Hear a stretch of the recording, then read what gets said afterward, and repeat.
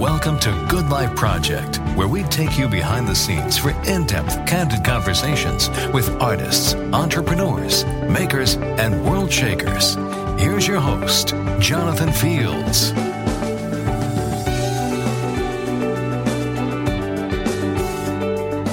It's 2002, Mexican Riviera, and I'm sweating almost violently. Barefoot in the middle of a tile thatched roof palapa, just feet from the rolling surf. I'm there with the yoga wonderkind, Baron Baptiste, and the famed kirtan singer Krishna Das, aka KD, and about 100 sweaty humans trained to become yoga teachers. And we practice, and we teach, and we move, and we twist and grind and stretch, and we shake until we can no longer move, and my head is pounding, and fruit is abundant, but all I want is caffeine and a fan, maybe. And on the last day, something different happens. Baptiste begins to call postures. And minutes in, his number 2 takes over the call. Up dog, and then down dog, and fingers wide, and palms kiss the mat. He tags number 3, who then takes us through sun salutations. And I kind of start to see a pattern. I know what's coming.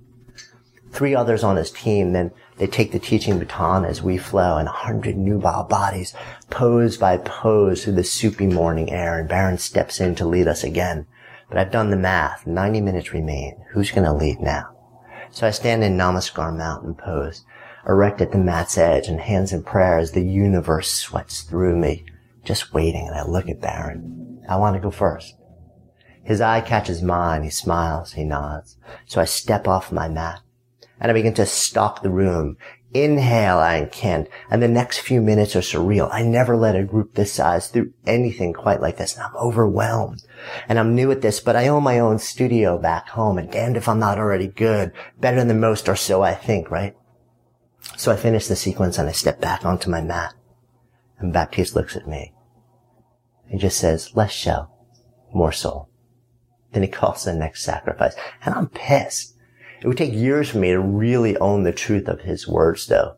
Show is soul's cover-up. It's been a lesson hard learned. So much bravado, so much posturing, positioning, all to distract from the simple fact that you really don't quite know who you are or what you're doing. And the last thing you want is for others to know that too. So you put on a show, and it brings in an audience. But an audience is not a community, nor a business, nor a tribe. An audience stays as long as you perform. A community stays as long as you serve. So I see a lot of show in the online and entrepreneurial worlds these days, especially in video and copy.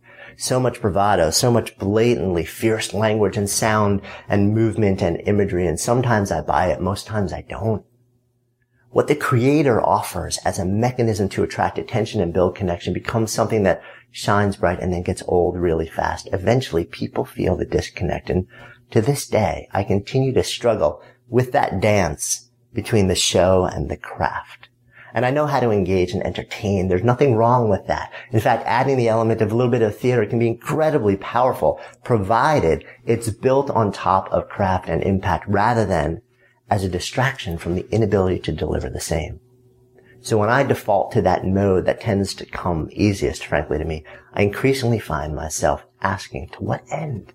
Sometimes I'm good with the answer, but sometimes I'm not. But at least I've gotten more into the habit of asking the question, what need is the show serving? What work, if any, is it keeping me from?